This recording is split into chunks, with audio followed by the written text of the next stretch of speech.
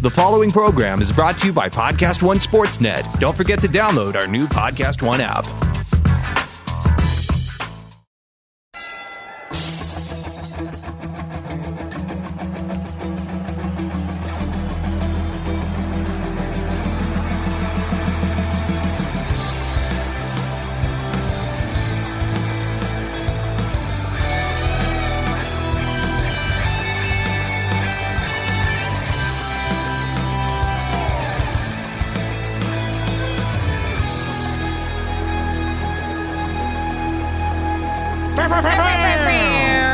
Wow, that was fast. That was you were fast. like, "Are you ready?" And then you just air horned me. Well, that's how I operate. But usually we make eye contact. Yeah, and we hold it for a beat.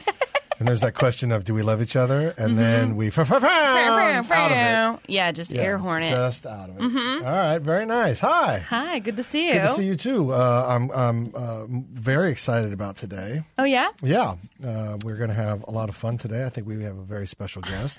Oh, yeah? Yes. How special is he? Well, To you. I know we promised Lou Ferrigno, but we've gone one better. One better. One better. Okay. We're going to have on the legend, the godfather of podcast, Mr. Adam Carolla is going to be with us today. Yay! And so before we bring him on, is there anything we need to talk about or any housekeeping things? Or Housekeeping? Yeah.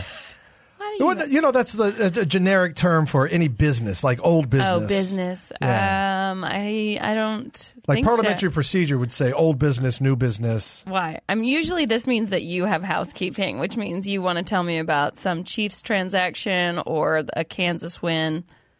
Not yet, but we will talk about that. You do know I went to spring training Yes, last so did week.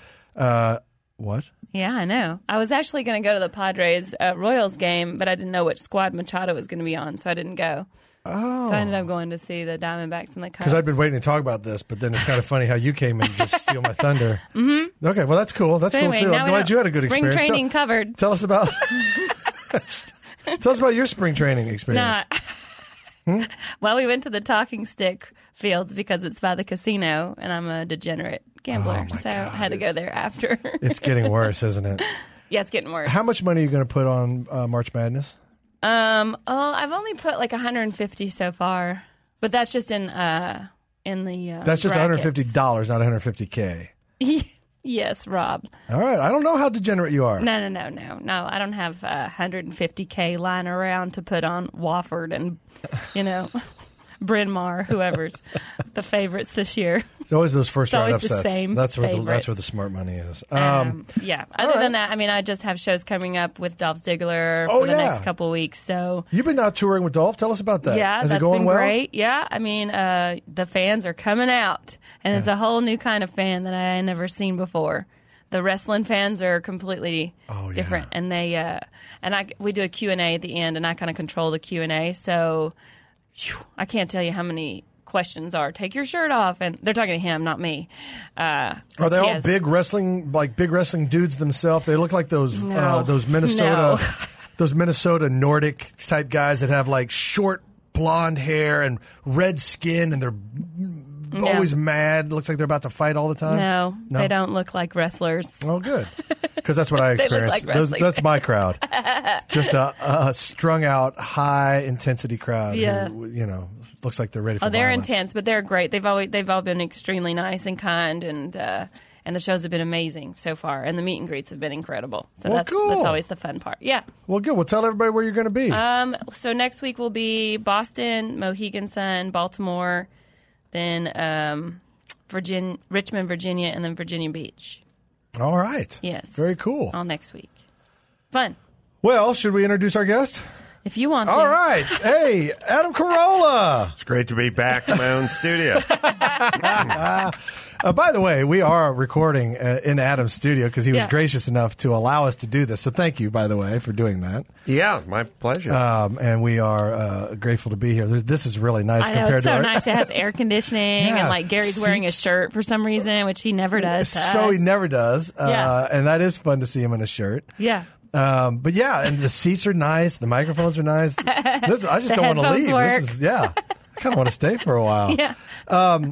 Adam, well, why we got you here? We got to talk about this. Just last week, your new stand-up special dropped, didn't not it? Taco Bell material. To use the vernacular of the street, it dropped.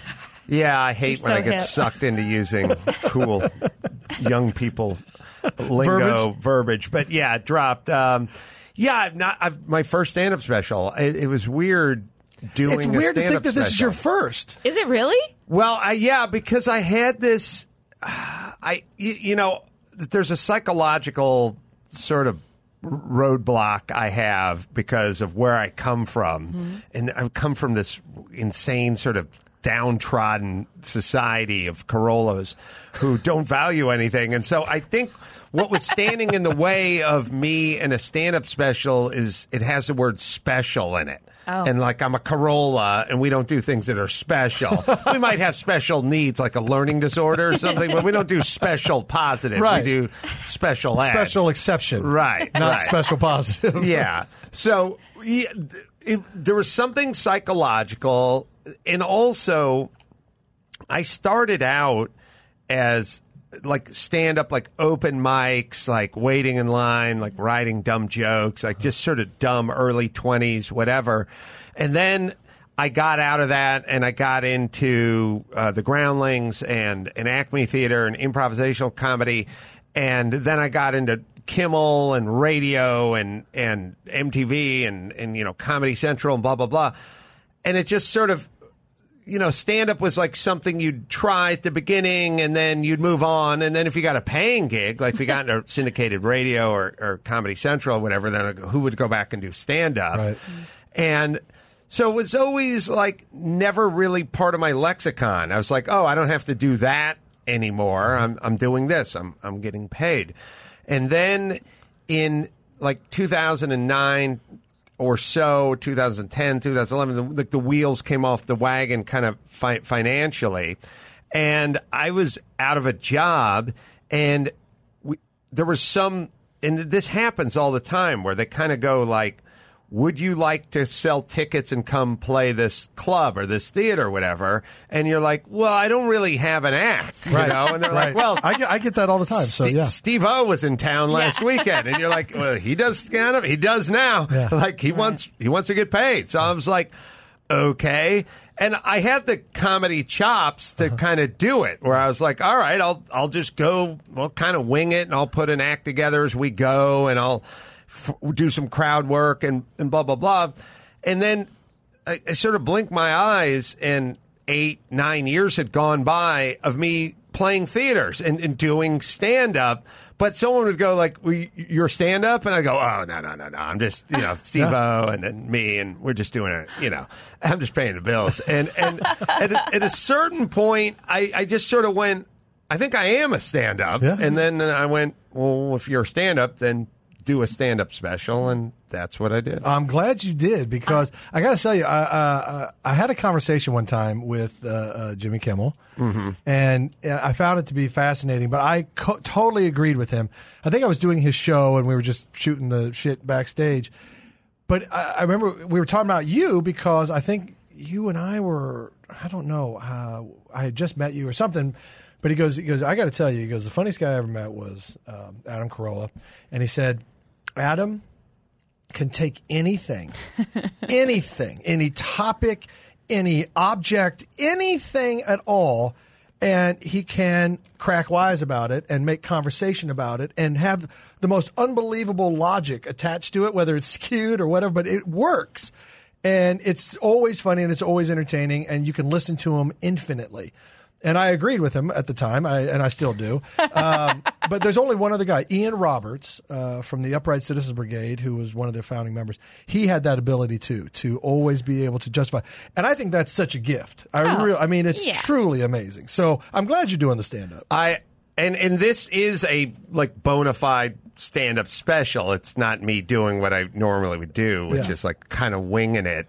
Yeah. But it's interesting about Ian, who I don't know.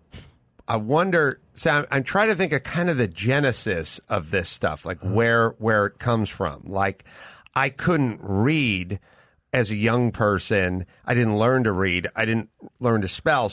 And so, whereas a lot of people would kind of lose themselves in a novel, like they'd be reading Lord of the Rings, I'd be yapping because it was like in compensation for not getting lost into this world of literature. And also, I couldn't spell or read, so I was talking all the time and sort of explaining stuff rather than, I was good at the oral stuff but not the written stuff. And so you wonder if this stuff is created in a void of other experiences, or it's some sort of natural something, or it's a mixture of not being able to read and having to talk. I mean, I don't know enough about Ian. I think there's truth in all of that. I think there's truth in all of that. I also think it's a reflection too on your mind, that you have obviously have a creative mind, but you have a mind that desires to understand. So you search for the logic, and you do that by asking questions. That's all thinking is asking and answering questions. That's critical what thinking thinking is. But it's so interesting where you get dropped off in life or where you drop in to life, because where I dropped into life was around people. My family's super nonverbal, and my friends were just kind of meatheads, like those dudes. Like, I got a couple, yeah. Like you'd be going, "What is the difference between a sofa and a couch?" I don't know. Shut up! I'll kick your ass. Like, give me another Stroh's. And you start talking like you were doing your kind of early kind of Seinfeld light-esque observations, but if you do it in front of a bunch of meatheads, they just tell you to shut up. They're not interested. Stroh's, by the way, first beer to have the 15-pack as opposed to just the 12-pack. That's right. That's why we always want the Stroh's, yeah. I always think that stand-up, because I grew up in a family that, like in the South, so like nobody understands sarcasm, and I was just extremely sarcastic. So people would always be laughing at me, but they'd be like, "That's not funny. That's not funny." So I just heard "that's not funny," so I never knew that I was a stand-up. But I also, because my parents are from Northern California, we moved to Georgia, and then I was called a Yankee like my whole life, which is like I was like, California wasn't even in the war, and why am I calling it the war? But I think I fit into a lot of groups, but I wasn't a part of them. Like I kind of fit in everywhere. So I felt like I was always just like on the outside watching. So I was like, I had lots of friends, but I wasn't their best friend. It's like, how did that form your comedy? I think what happens is you become a natural observer because you're sitting out of enough groups, and you're admiring or noticing. So I always say that, I feel like as a comic, we just get paid to notice things that most people don't notice. So, if somebody's walking down the street with, a mohawk and, tattoos on their face and earrings all over it, I'll notice that he's wearing Skechers. Like that, right. That's just, where your mind goes. You just see the absurd in, one tiny little thing, and then you just exploit that absurdity. I mean, that ends up being what a roast is.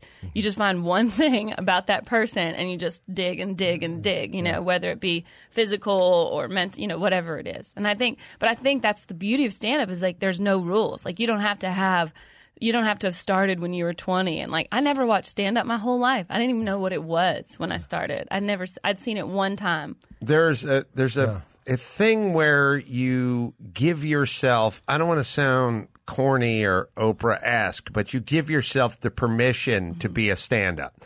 So I never gave myself the permission to be a stand-up.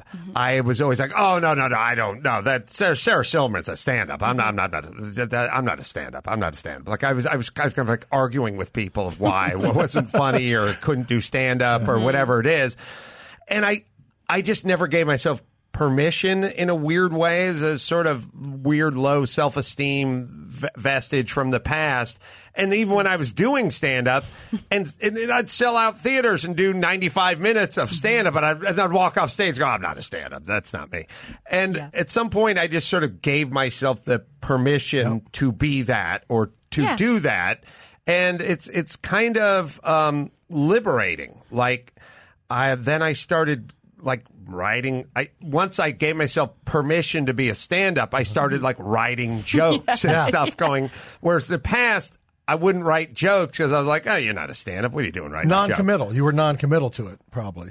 It was like a kind of a combo. It was sort of a thing of saying, Oh, you're athletically gifted, so you don't have to practice that much, and you can still go out and compete, but you're not going to be the best player in the league, but you can still make the team. Like, there was this sort of and then not picking a sport to major in. And do you think there's a psychology to it, though? Do you think there's a psychology to saying, oh, I'm not a stand-up, which then means, by not giving yourself that label, you can still go do it.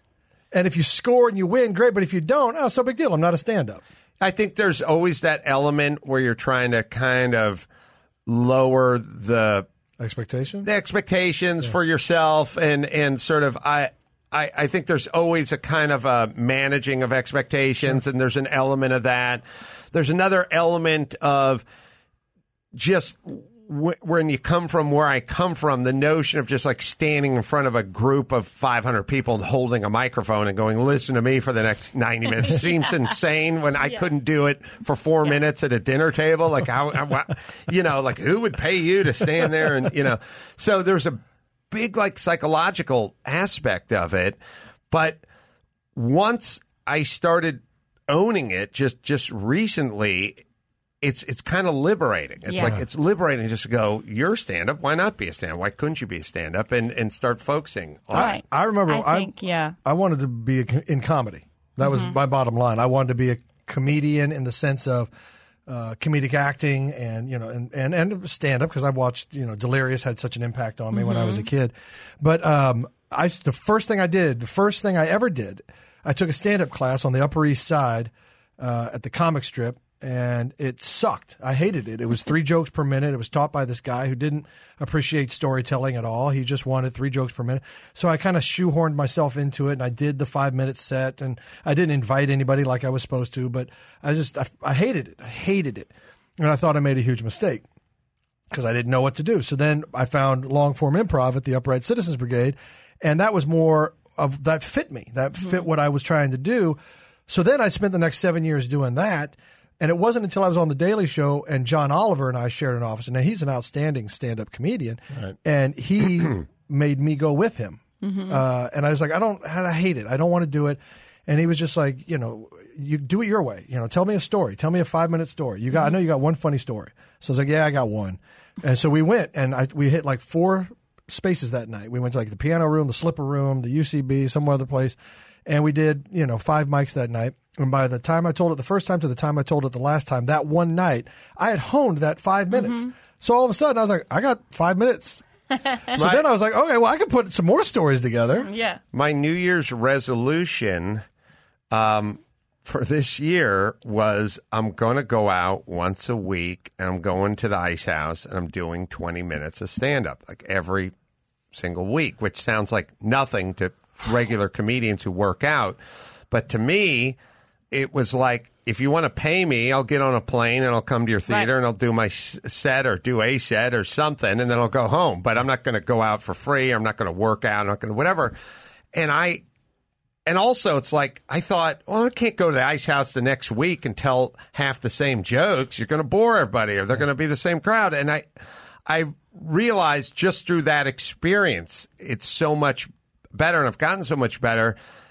But I've kind of given myself the permission to go out and work out. And I identify completely with what you're saying. I've never in the past gone and worked on one joke and done it, 3 weeks in a row and seen how much better the joke gets by doing. And I guess we should know, because any comedian you hear speak about the subject of doing stand-up comedy just talks about working out and getting up and going from one venue to the next venue. And I would always hear what those guys did in New York and in LA as well. But like in New York, and we go to Catch, and then we go to Caroline's or whatever, and same night, and I just go, well, okay. It's like people talking about the eagle comes down and it snatches the salmon out of the river, and I'd be like, oh, there you go. That's what an eagle does. You ain't no eagle. Yeah. Like, I would just hear about other people doing it. I go, that's what you do. And then I realize, I can do that too. Yeah. I think it takes a long, because like I've been on the road with Dolph Ziggler, who's a WWE wrestler, and he didn't want to be a headliner for so long because he, like you, has so much respect for the art. So just saying like I'm a stand-up felt like this odd thing for him because even though he was super funny and did it his whole life, but the biggest thing I had to tell him was like, you have to be okay with doing the same material night after night after night after night, at least one of the same jokes, because even if you add one word, it can change the whole bit. You add one arm movement, you take this part out, you're just cutting and cutting and cutting and trimming the fat, taking a word out, adding a word. And it's like, we can't practice in front of anybody but a live audience. There's no other art form like that. So you have to have a captive audience and be okay, because you've heard it before, but maybe they haven't, or you think they have. But it's kind of like, I try to compare it to like going to see your favorite musician in concert. Like, if you go to see Journey and they don't play it any way you want it, you're like, what the fuck? What was this ticket for? You know? Right.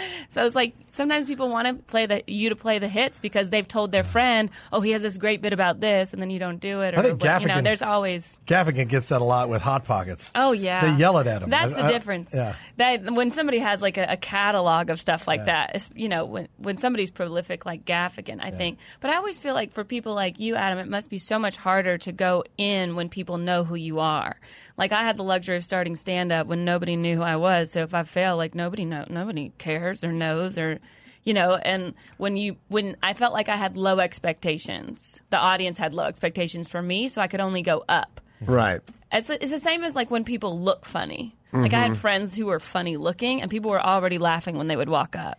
Yeah, it's on one hand, they know who you are, so they're there to see you, so you have that advantage. On the other hand, we all dread the, tweet you read the next day, like saw Carolla at the theater, like, funny guy, love the Man Show, but this ain't, stay in your lane kind of thing. Yeah.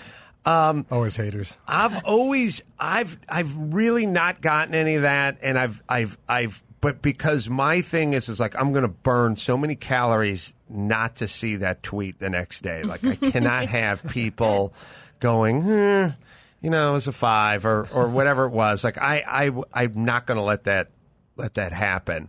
But the thing about stand-up, and I come from the improvisational background too, so the biggest hump to get over is the repetition. In our world, it feels like cheating if you say the same thing twice. Totally. Yes. I totally And so now it's weird that a lot of comedians just don't care. They'll use other people's jokes. They'll use vaudevillian jokes. Like, I've seen people like do material where I'm like, what are you doing? That's someone else's whatever. Or sometimes when I just see a comedian who's a fat comedian and every joke is about being fat or every joke's about their ethnicity, I want to go, what are you doing? You're cheating. You can't do that. Tell jokes. You got to be funny. You can't just be all about your heritage or gay or whatever you are. It can't all be about it. It's cheating. And so I always felt, and it was self-imposed. Like, it's like you are basically running a slaughterhouse. You've decided that you're a kosher slaughterhouse, but you're not kosher, and you've made all these crazy rules about how you got to slaughter the cow, but you have people outside just wanting a hot dog and a steak, and you're like, no, I got to bleed I need a rabbi. I got to hang the cow upside down and let it bleed out. It's got to be blessed by moil. And it's like, no, why are you imposing all these things? The other comedians don't do that. They just tell the same jokes over and over. They work the material. They get ideas from other people. Like, why are you putting on your jeweler's loop and looking? I sorry to go all Jewish, but becomes a comedian immediately starts. Why are we scrutinizing so closely? So not Taco Bell material. Yes. That's in reference to one of your first books, right? Or your second book? Yeah, my second book. Your second book. Right. And that's why you decided to name this special? That's what Mike August decided to name it. To be honest, like, I was just going out doing stand-up, and he's like, we should make it, we got to give it a name, and people love the book, and it's kind of It's a stand-up, one-man show, kind of autobiographical, and Not Taco Bell material sort of covers all that that in my life. So, well, you have great books too, by the way. You have a lot of great books. Which in 50 years, We'll All Be Chicks is very funny. Were never written in a million. Like where I come from too is like you're not allowed to write a book, but allowed to write a book. Well, it's just like why would you write a book? Right. Who would pay you to write a book? You can barely read. Is it like a Philadelphia thing? It's like if you write a book, you think you're better than me. Yeah. It was like books were written by people that did well in school and like went to college and had things that people would want to hear and like nobody fell into any of those categories. And so like it was okay to go to a construction site and pick up garbage, but it wouldn't be okay to write a book. Yeah. Like that'd be way out of your lane. And then also, like, I think it'd be like, well, why would someone buy your book? Like, I don't get it. Who would buy the book? Feeling. Like, what would they do with the book once they got the book? Or why would they even buy it in the first place? And it would have been confusing. To hold up a futon like the rest of us. Yeah, it would have been a confusing discussion for my family. So I would have never written a book, but a book, Crown or Random House or whatever, they came to me and said, we'll pay you $350,000 to write a book. And I was like, all right, I'll write I'll write a book. I'm writing a book. I'll write a book. And then it went to the New York Times bestseller list. And then they came back and went, we'll give you more money to write a book. And I was like, okay, I'll write a book. But I would have never thought to write. I would never went, I'm going to write a book because that would have been insane. Yeah, but that's earned. You earned that. You earned them coming to you and asking you to write a book. Yeah. And and it's interesting because I've always thought like, everyone should have that experience. Like nobody would sit down and write like an autobiographical account of their life. I mean, funny, but my first book was just called "In 50 Years We'll All Be Chicks," and I wrote it 10 years ago, and all the stuff's happened already. Like I said, in 50 years, it's unbelievable. Yeah.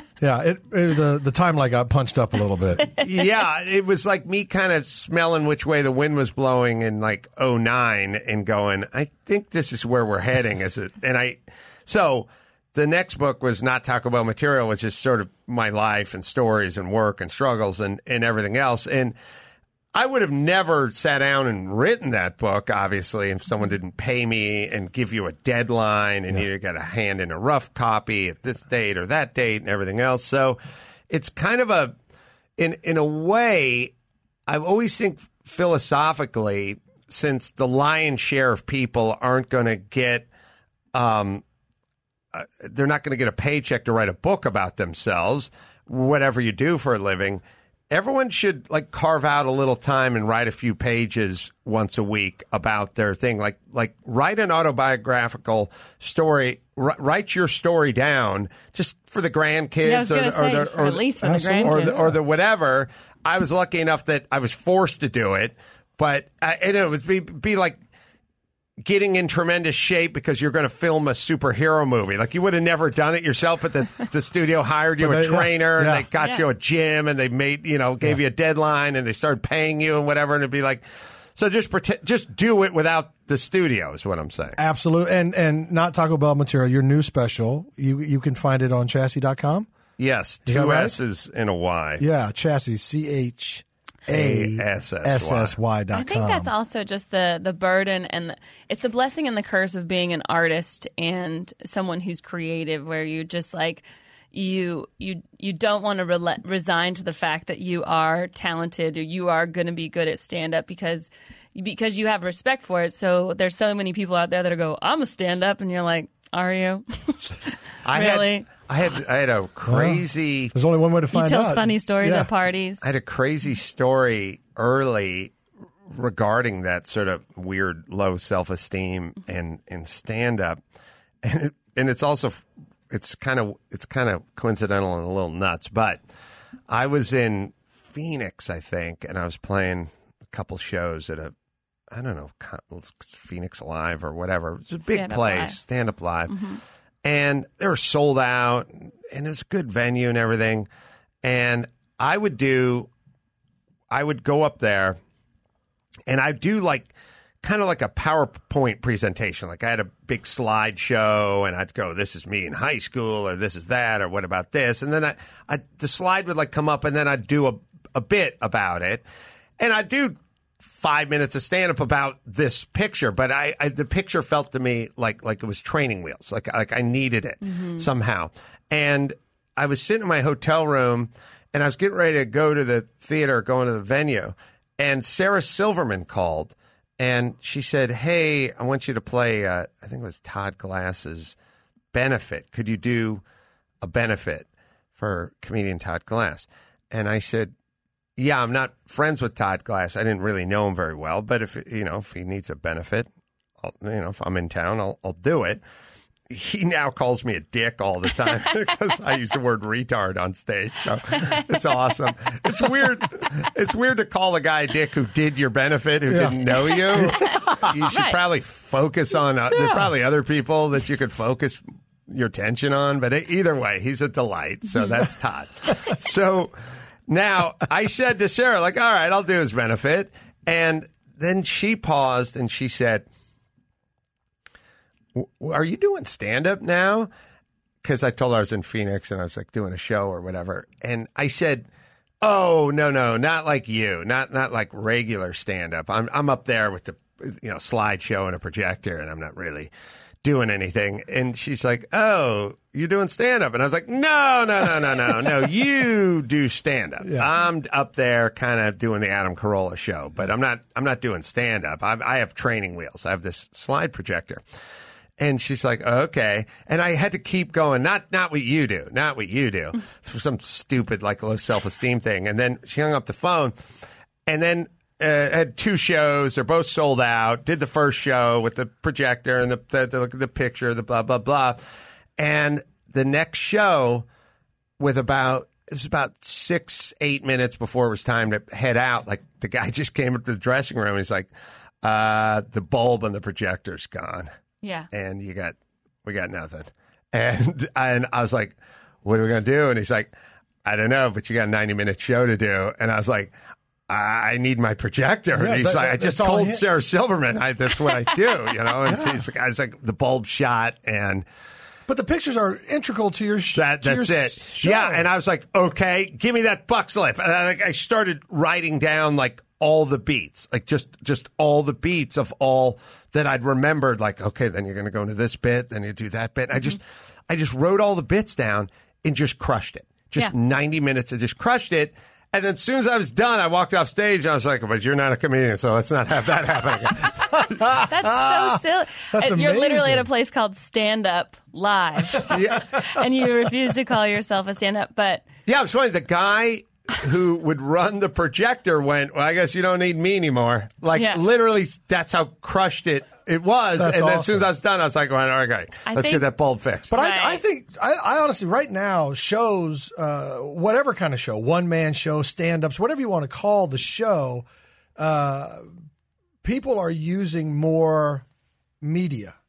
yeah, sure. Like pictures are not taboo in a stand-up show. That's actually become quite an interesting reference. I think the audience finds it very satisfying. If you're telling a story, they're trying to picture it, but then if you can put up a picture of that moment or that, you with the afro sticking out from your helmet. I did it not Taco Bell material, and every single comment I've read on iTunes was like, "Oh, we love the multimedia aspect of it." And I was like, "You mean the training wheels?" And they're like, "No, the multimedia part of it. Like, You call seeing it a training. picture Yeah. of what you're talking about." And I No, was like, no. You I call it think- training wheels. I don't think it's training wheels. That's what you call it. Yeah, I know that some stand-ups will think that is a training, and I understand. Like, I feel like as a comic, you feel like, "Oh, I should be able to describe this to you without having to show you the picture. I should be able to read you the book and you understand it without seeing a photo." I go out in the special and I do like the first half hour or 25 minutes just plain, just to kind of go, okay, we don't need, and then we go into the stuff. So like in my mind, it's like I'm going to do 25 minutes of non-visual anything, and then we'll get into the story. Good. So to me, I did kind of think about that. And I went like, I don't want people saying he's relying on it. Yeah, I think that's the beauty of stand-up is that there's no rules. You know, it's like I remember when I first started stand-up, I never wanted to be a stand-up that went hit it, and like a song would come on and I would do a dance or something. You know, because I would see people doing that, and then I'd see it done well, and I'd be like, oh well, I guess that's okay. You can do that. Yeah. But I remember when I first started, I used to have this joke about the Mason-Dixon line and how it was the only tattoo my dad would let me get like above my navel because like no boys from the North could invade the South. And I used to draw it on my stomach in Sharpie. Right. And then finally Bobby Lee was like, you don't have to, like, people will get it. They're smarter than you think, you know? Yeah. So I think that, like, in your mind, you go, oh, there's all these rules in stand-up, but there really aren't. I think that when you finally surrender to the fact that there are no rules, you just have to make your own path and find out what works for you. And then when you're free, then all of a sudden your comedy gets so much better because you're finally being yourself, and you're not thinking of like, oh, they're not going to like this, they're not going to like that. It's let me when you just commit. Let me ask a question though. When you revealed the Mason-Dixon line, yes. right? Did it get a response? Did it get a laugh? Did it pay off? Yes. Well then, fuck but it also paid off when I didn't. Just as well. So I mean, no, I'm not saying that. I'm not saying that doesn't work. You know, I'm just saying that like. You just have to figure out like what you think works you don't always need, and what you don't need sometimes you do need, you know. I mean, I think that's the beauty of comedy is that there's no rules. Like you could do it with or without the projector. It might be more fun for the audience to see the photos, you know. Well, it's interesting now that everyone has like this shorter attention span, and now that everyone's kind of staring at a screen all the time, and the evolution or sort of de-evolution of an audience who's like coming to a theater for 90 minutes and just going to see a guy in a sweater standing there like the whole time.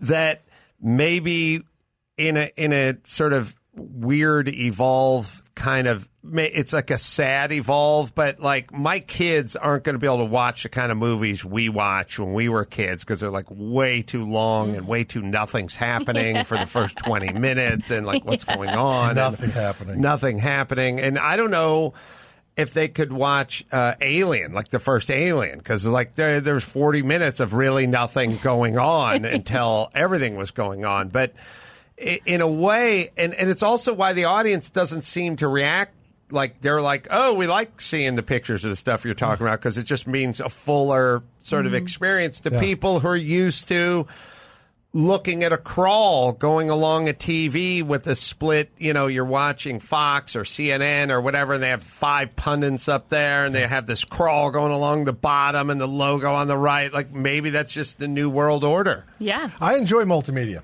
I do. No, me too. I enjoy it. I enjoy, especially when, because I used to go to a lot of one-man shows, which I guess differ from stand-up in a sense because there's more dramatic moments and, you know, and then there's some stupid shit they do too. But I did enjoy, you know, someone would be telling a story about their life or whatever, and it would seem unreal or you'd have trouble believing it or whatever until all of a sudden they put the picture of their mugshot and you're like, holy shit, you did get arrested. Or, you know, whatever. And then that stuff, all of a sudden it grounded it.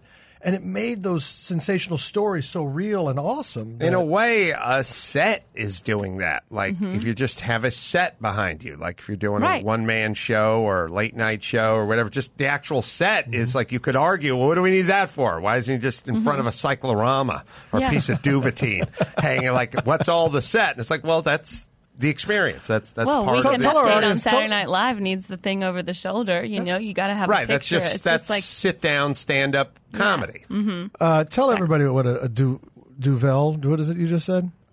Cyclorama and a Duvetine. Duvetine. What is a Duvetine? A Duvel. Duvetine. Well, you've invented a new thing that goes on your bed. It's it's between the dust ruffle and the duvet cover. There's the Duvel. It's a thin layer of taffeta that goes just in between the dust ruffle. It's also a Belgian beer. Duvel is a Belgian beer. You basically discovered the brunch of bedding. Like, you didn't know there was a meal in between lunch and breakfast? Wriggles invented one. Trademark Rob Riggle. Copyright Rob Riggle. Duvetine is this material behind us, like when they're, I don't know, when you're like the curtains at a improv theater or something, like when they want to keep the light out and kind of the sound in, they'll hang it. It's sort of like tightened fabric. It doesn't have to be tightened. It's just like it's kind of a I don't know. Stuff right here. It's like a sound curtain, maybe. Yeah, it's just like you don't want the light bouncing off it. You don't want the sound going through it. Like it's like I don't know. All the theaters.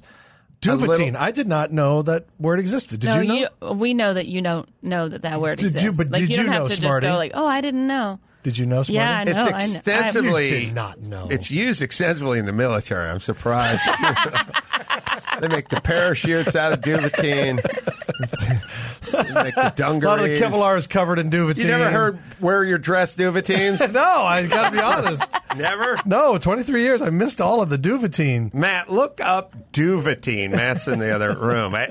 It must just mean like velvety, curtainy. Matt just spilled all his wild turkey all over the front of him when you scared him just now.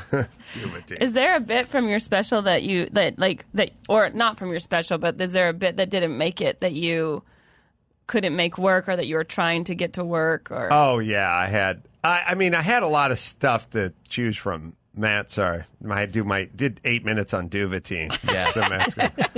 So Duvetine is a twill fabric with a velvet-like nap on one side. It may be woven from cotton, wool, or in rare cases, mainly in the early 20th century, silk.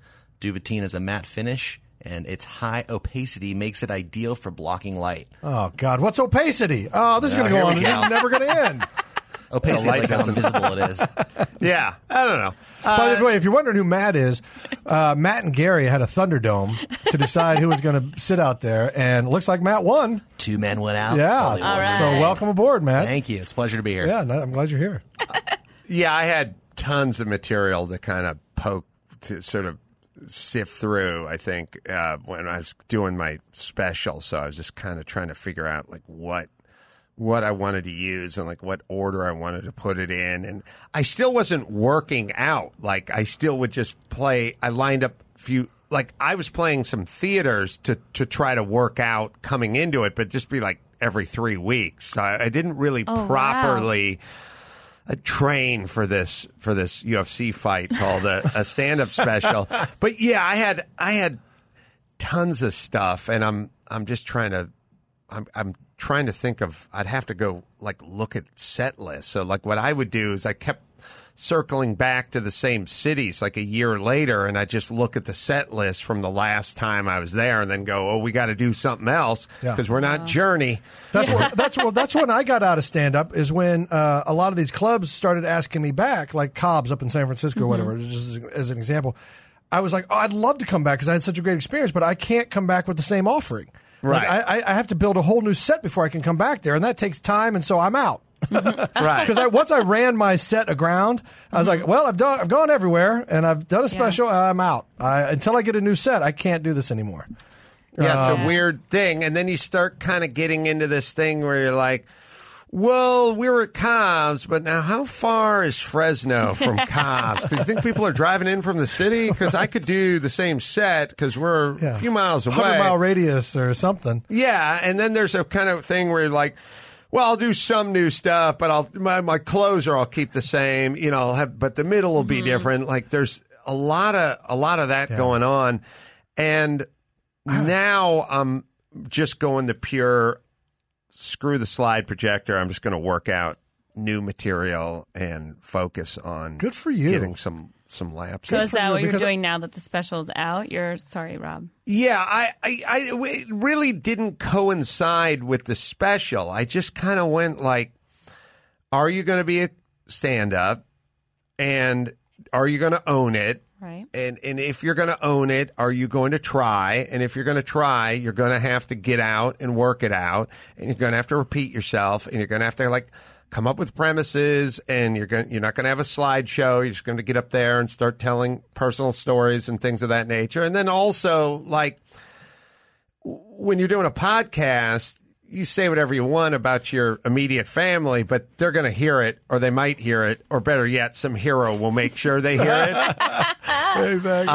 But I can get up there and complain about my kids or my wife or do whatever within the kind of confines of a more intimate whatever, and it's not for broadcast per se. So I started like working on like more relationship stuff and family stuff and things of that nature. Whereas like in the past, I was like, well, if it's going to be in a special or you're going to be saying it into the podcast world or on someone else's show or something, it's going to get back to, and then someone's going to get, I was going to say pissed, but more pissed.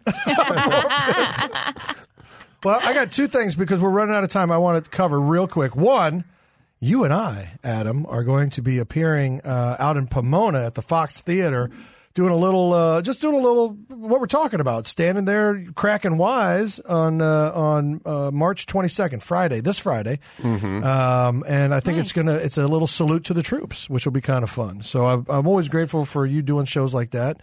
I always know it means a lot to the servicemen and women out there. It's always great to be on stage with Rob Riggle.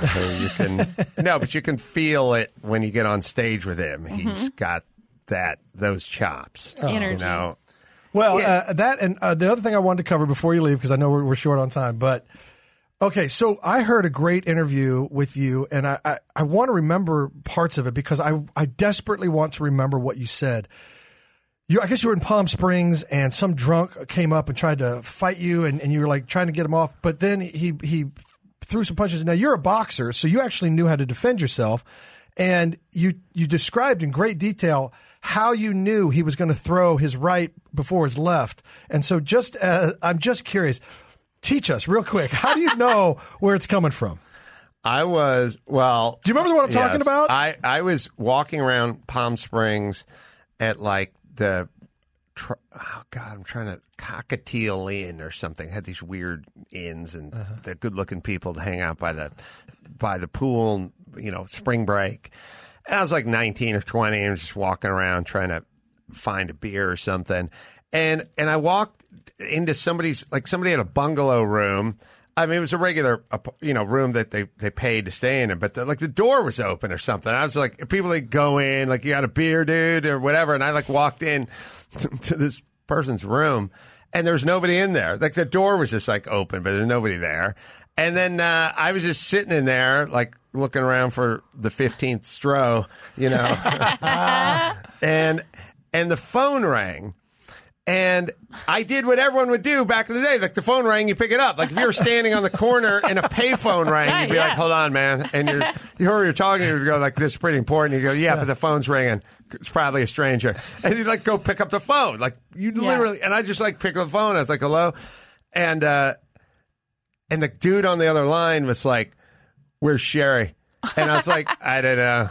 I'm just here. I'm just chillaxing. And she's like, get her, put her on the phone.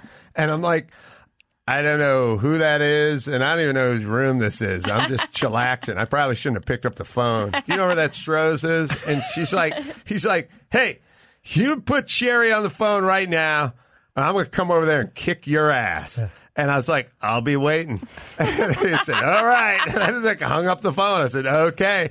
He hung up the phone. I had no idea that's how it started. That's great. And I just sat there in this person's room. And then 8 minutes later, bang, bang, bang on the door. The guy comes in. He goes, you the dude who picked up the phone? And I was like, yes, I am. He's like, you're going to get your ass kicked right now. And I said, okay. I said, okay.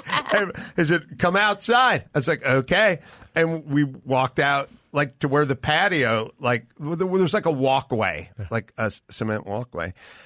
And I knew, because I've been boxing for a long time, nobody uses their left. They always they load up on that right. Mm-hmm. They never, it's their bad hand. They just don't use it at all. So you just kind of watch the backhand. And the backhand comes wide and comes way around and takes a long time to get there. So I just did that. And he threw his big wide roundhouse, and I just kind of slipped it, and it just countered and just knocked him. I didn't knock him out, but I knocked him down.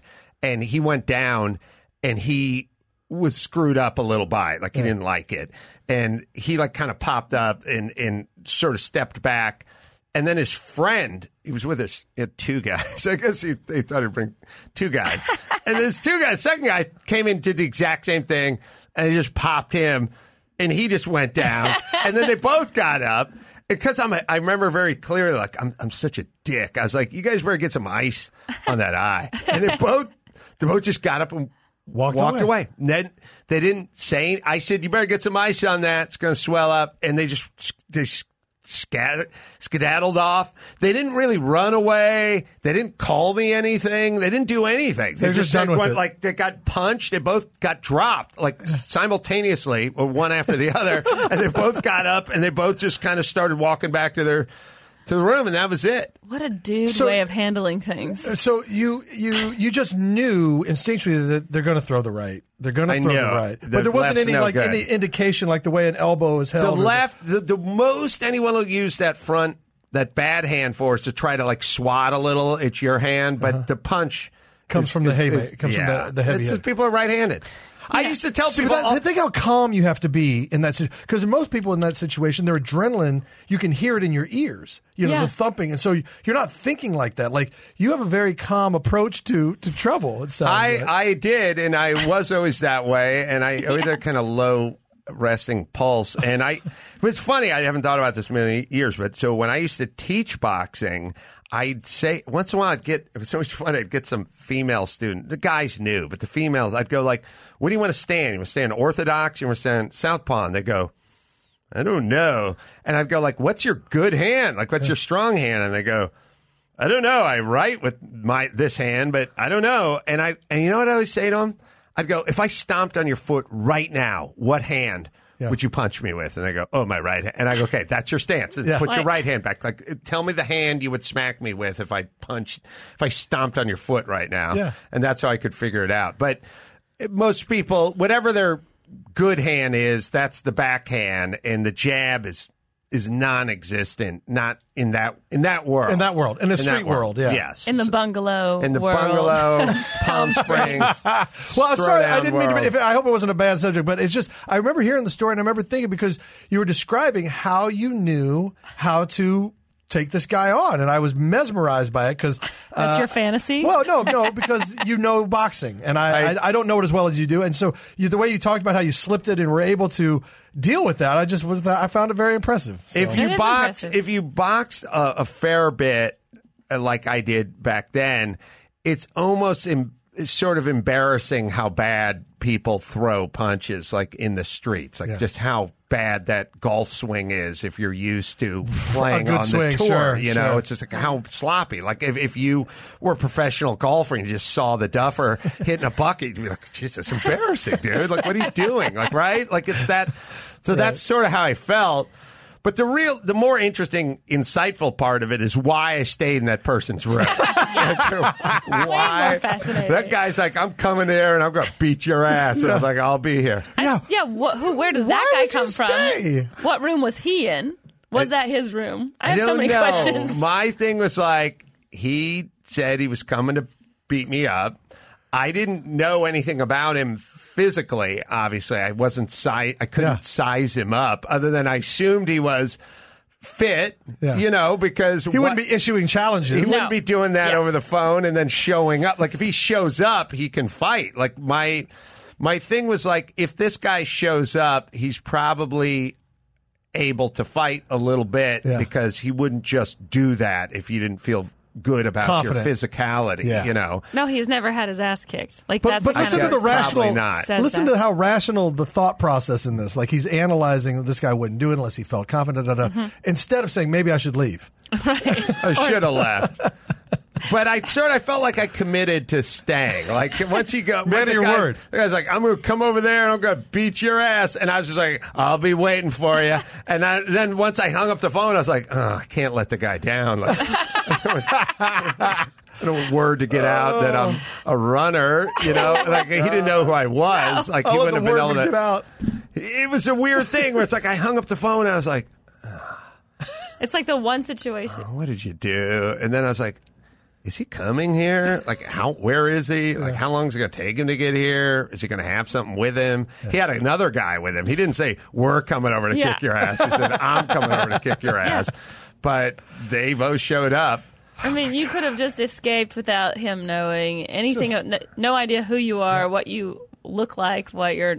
You could have gone to the next room and got the Strohs out of that room. Like, yeah, no, there would have been no way to identify me at all because he had no information other than me picking the phone up. But I felt some sort of weird obligation, much like I felt I had to tell Sarah Silverman I wasn't really doing stand-up. I had to tell this guy, we'll be here waiting for you when you show up. And I said, oh, that's the commitment I made. And I don't want him to waste a trip.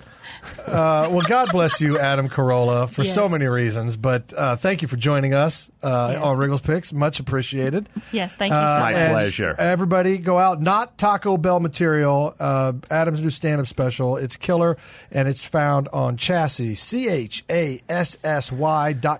You can get on iTunes and Amazon and those kinds of places. And you can get those places as well. And also, Adam and I will be in Pomona, Fox Theater, on the 22nd of March. Come check it out. It'll be a lot of fun. All right. We're going to take a break right now, and then we'll come back. But thanks, Adam. Thanks, guys. Thank you, Adam. That was so cool. Why did you like that one so I don't much? know. It was just your face gets so intense sometimes when we are making eye contact, and I do get to see it. Can I tell you, right when you launched into it, and I had a burp in my chest, and so I was panicking a little bit. There was a little panic in my eyes because I was like, I can't do it. A little unusual. By the way, I've had so many people at my shows who listen to our show. Yeah. A lot of house painters, a lot of people who just listen to tons of podcasts. And well, thank you for listening. I'm like, man, thank you so much. And they're like, only complaint is it's not long enough. And I go, really? Really? I would have thought there'd be a whole list of complaints. All Rob Riggle related. Yeah. Wait a minute. Hey, why I oughta, you gals. You guys know there's other schools besides Kansas, right? Nobody says anything like that. Huh. Everybody says all nice things. And then they ask me how you really are in person. And I go, huge deuce nozzle. Yeah. I am like, I'm being so nice to him all the time because I don't want to be. Yeah. And he doesn't deserve it. So what you're saying is the best acting you've ever done is on the podcast, which no one will ever see. No, yeah, I know. God. I can't say enough good things about you. Everybody says nice things, which is nice. I just make a fart noise when people ask. Oh, yeah, like that guy. That's your answer? Yeah. The seems... Turd Award nominee. And they say that answers a lot of questions. So people say, how's it working on the podcast? Do you have fun? And you make a fart noise. And they take that as an answer. They go, oh, I get it. They're like, that answers a lot, and now I have no more questions. Yeah. Wow, that's just, it doesn't seem like there's nearly enough information in that. But I guess maybe there's too much information in She there. and Adam Carolla have a completely different approach to problem solving. Oh, God. Wow. I mean, I hear that story about Adam, getting in a fight. And he does, that's the beautiful thing about if you fight long enough, if he was a boxing instructor. If you fight long enough, you have a confidence like that where you're like, oh, well, I don't want to do this, but if you're going to fight, I'll be here. Okay. Yeah. It's like I think for most people, adrenaline takes over and they either spaz out or they forget where they are, or they lose their mind, or they go too overboard, or they flee. Which is probably the smartest thing you can do in most combative situations. Just get the hell out of there, because usually nothing good comes from that. Most people don't get knocked down, get up, and walk away. It usually gets. I wonder if he's like that free solo guy, like just no fear, like he just doesn't have that connection, in the brain, where it's like. Like serial killers don't have that one part, and like Adam Carolla doesn't have that part that makes him afraid I don't think things. I don't think he will allow anybody to scan his brain for fear of finding out too much. Would you get a brain scan to find out what you're missing? Man, I don't know if I would do that. I'd be afraid to find out. I think I would, honestly. You would? Yes. Only because, that's how you can improve.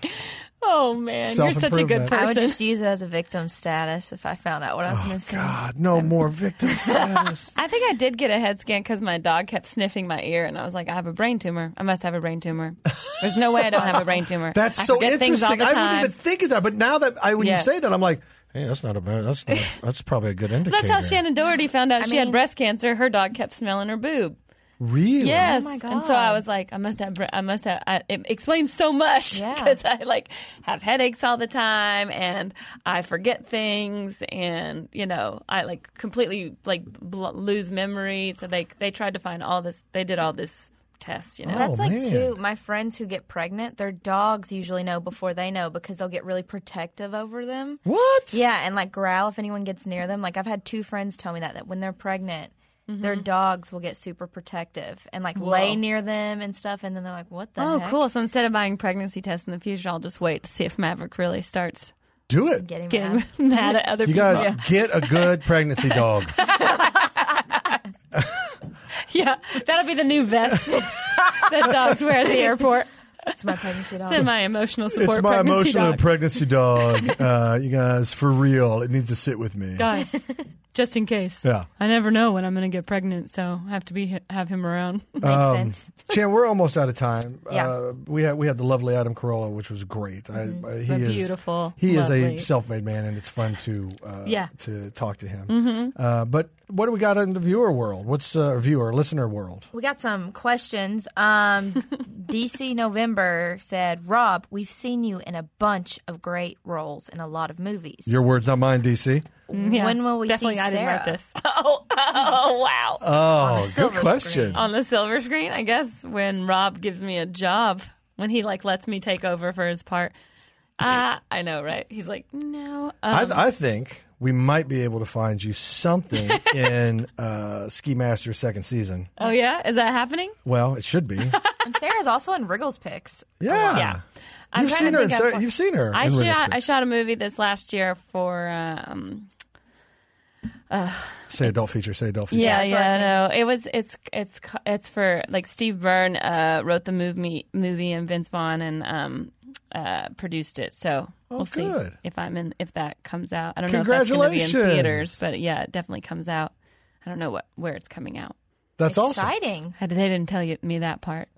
You're hired gun. Go and do the work. You're out. I'm more of a movie writer than I am anything else. So I'm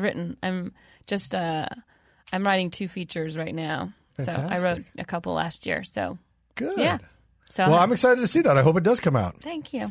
What else you got there, Chan? Rude Bay said, what can we do to change the sensitivity of this world? With the world being so sensitive, will comedians one day be extinct? First of all, your name's Rude Bay, so Yeah. I know where you stand. But I love it.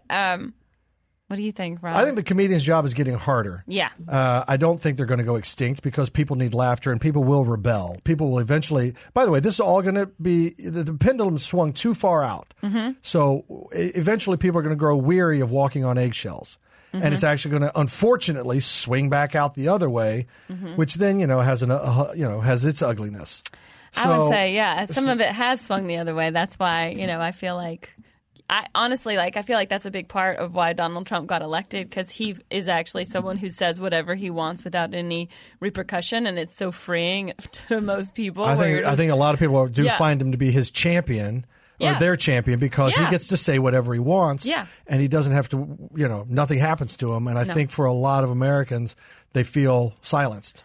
Yeah, and I know the feeling. Not even politically, just shooting the shit. I just noticed too, just like some material that I've had for years and years and years, and like now it's like harder to tell that material because more people are worried, and I'm like, you're not really offended, you're just worried someone's going to think that you're not offended. Right.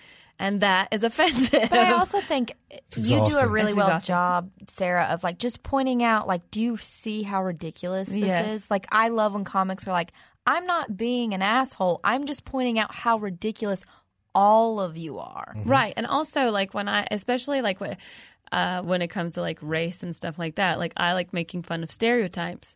And I think they're funny because they're not facts. Yeah. Stereotypes are funny because they're not facts. Now, they are based on facts, but they're not facts. And when I'm like, when you're not laughing, what you're saying is that's a fact and that's not fair. And you're like, and I'm like, wait, but I'm not that's bad. Yeah. What you just did. Right. Like saying, because they like, well, that's accuse you, true. they accuse you of what of what they're guilty of. Yes. And it's the most infuriating thing. And also, by the way, when it comes to comedy, you don't have to buy that ticket. Right. You can walk on down the street to your favorite whatever style comedian or actor or whatever, and you can buy that ticket. Yeah. That's what free market is about. So if you don't like my product, you just walk on by it. Yeah, walk you on just by. walk on by, and it's not a problem. I won't take offense because listen, if I'm making a product that nobody wants, I won't be around. I won't be in business very long. Yeah. But if people are buying it, guess what? I got a product people want to hear. So I do it for them. But that's what I think. That's what we have to stick to. But what happens is people walk by and they don't like what you're selling. So rather than walk on by, they stop to shut you down. And that's the problem because that is closing down free speech. That's closing down free thought. That's closing down all those things. I'm like, stop yelling at me. I'm on your side. Yeah. I don't need you yelling. I don't need people who I agree with to yell at me because that just makes me like more combative and more likely to say it way more. Like when people don't laugh at a joke, then I'm like, well, now I'm going to say 8 more. That's the comedian's way. I have to. Oh, you hated that one? Then you're going to hate these next 5. Then you're going to hate these. And I wasn't planning on telling these next 5, but now I'm going to because you pissed me off with your bullshit attitude. Yeah, with your uptight quality, like snowflake attitude. And I feel like, I feel like a lot of this happened when, like in the 90s when the PC movement started and then it finally petered out. And I think you're right. It is going to peter out. But right now it is just infuriating. Yeah. Well, he was asking the DC Rude. I don't even know that's what Rudebaker. He was asking, is there a way to desensitize? And I think what you do is everybody has to have a universal, because a lot of people like communism now, a universal screensaver of someone taking a shit on a glass coffee table and then lighting that on fire, that turd on fire, and watching it burn. And but if we all have that, right, and we just watch that every day, I think we'll all kind of desensitize a little bit. Makes sense. It's just one idea. I got a bunch. You're so full of good ideas. I got chock full of them. So but that's my first offering. I got more. Whatever. No big deal. No big whoop. Copyright Robert. Go. We're just going to have a segment of Rob's good ideas. One more question. Maddie Iceberg said, who would you say was the best running back from Georgia? Sony Michael. Michelle, sorry. Nick Chubb or Todd Gurley? Todd Gurley, hands down. Yeah. Don't get me wrong, Chubb has got one of the great names of all time. And Michelle won a Super Bowl. So they're all winners. Yeah. But I think in individual contests, it's got to be Gurley, right? Well, Gurley just because of his size and dominant. Like, he has the same qualities that Chubb and Michelle have, but he's twice as big. So I think, just on stats alone, and Gurley scored me like 80,000 points in fantasy. His performance speaks volumes, too. I think he's one of the... I'm worried that arthritis is going to affect him, but I'm hoping that doesn't affect him too much. They found out he has arthritis in his hip. Oh, no. Yeah, I think that's why he was sitting out. Well, listen, gut it out throughout your 20s, and then when you get your mid-30s, deal with it. Calvin Johnson, retire early. There you go. Get paid, retire early. There you go. Love it. Hey, well, thanks for listening to Wriggles Picks. I'm Rob Riggle. I'm Sarah Tiana. With Chandler and Matt. Because he whipped Gary's ass. Way to go, Matt. Yeah. Thanks, Matt.